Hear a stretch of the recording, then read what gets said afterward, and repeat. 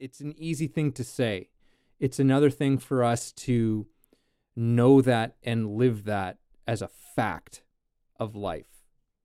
You know what I mean? Like, we can understand this.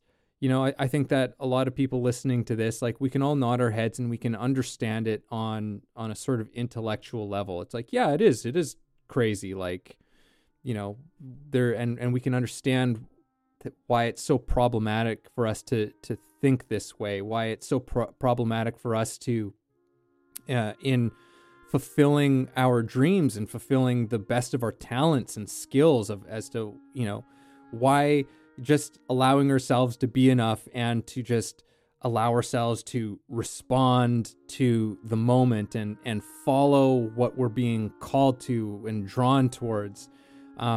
We can see logically and rationally why that's a better way of living our lives, but we still won't do it.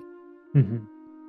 You know, but maybe, you know, we begin to create some momentum.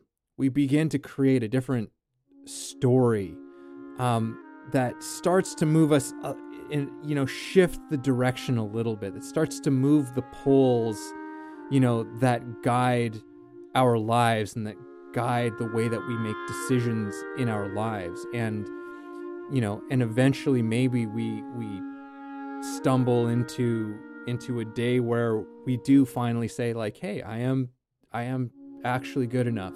And that's not just something I say to myself in the mirror in the mornings anymore. You know, that's just the fact of my life now.